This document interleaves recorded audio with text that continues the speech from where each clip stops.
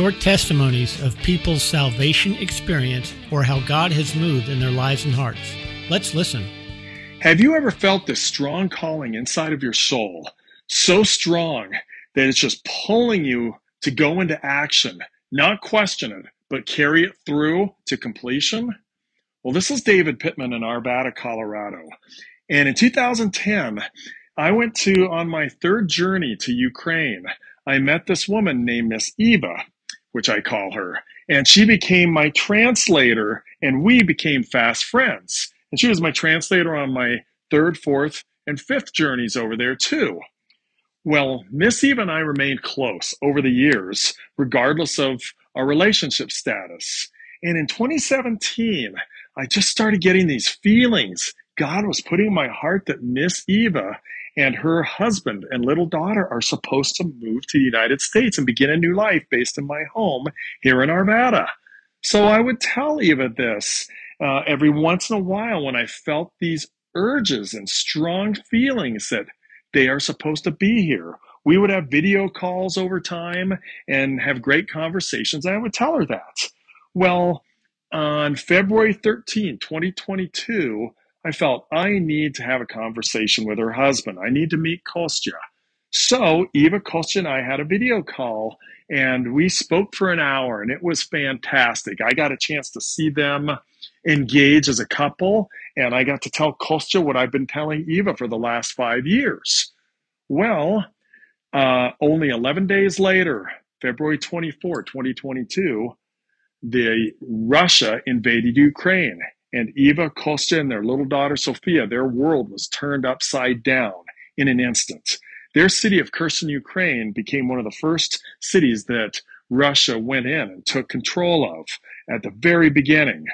So they decided very soon they needed to get out. So they went east towards Europe, they went west towards Europe and were unsuccessful. When the convoy they were in took fire and several people lost their lives, they were fortunate to be able to turn around and go back to their city.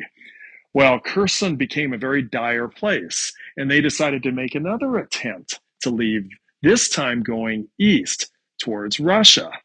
So they went to Crimea, which was now occupied territory from 2014 that Russia had taken over. And when they got to the border, Eva and Sophia got separated from Kostya, and 8 hours of interrogation of Kostya later, Eva finally sees her husband again, which she didn't think she'd see ever again, and they were able to move forward. They moved into Western Russia, through into the Republic of Georgia, where they spent 2 months. Well, at the time this was all going on, they went silent, so they were on the move. And God was telling me, just wait. Well, they finally came out of silence. And at that time, the U.S. government decided they wanted to help the Ukraine crisis in Europe, and with all these Ukrainians going there.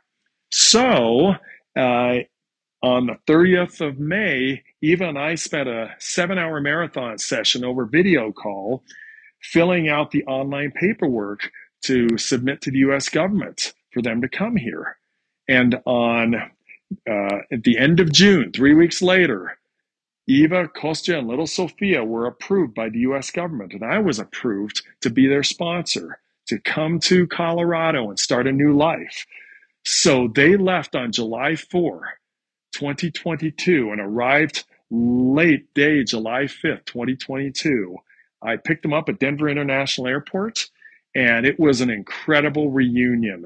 Seeing Miss Eva after probably 7 years, and meeting Kostya and little Sophia for the first time. And I brought them to my home, which has now been their home ever since. So if anything ever like this happens to you, if you feel that urge in your soul that you're supposed to do something dramatic, that you're supposed to carry through something that could be a week or 5 years, do it. Do not shy away. Just let God evolve it in your life, because there are lives that could be changed for eternity because you got into action. Thank you for listening. God bless you, and have an extraordinary evening. Bye-bye. We hope this has blessed and encouraged you. For you overcome by the blood of the Lamb and the word of your testimony. So, what's your story?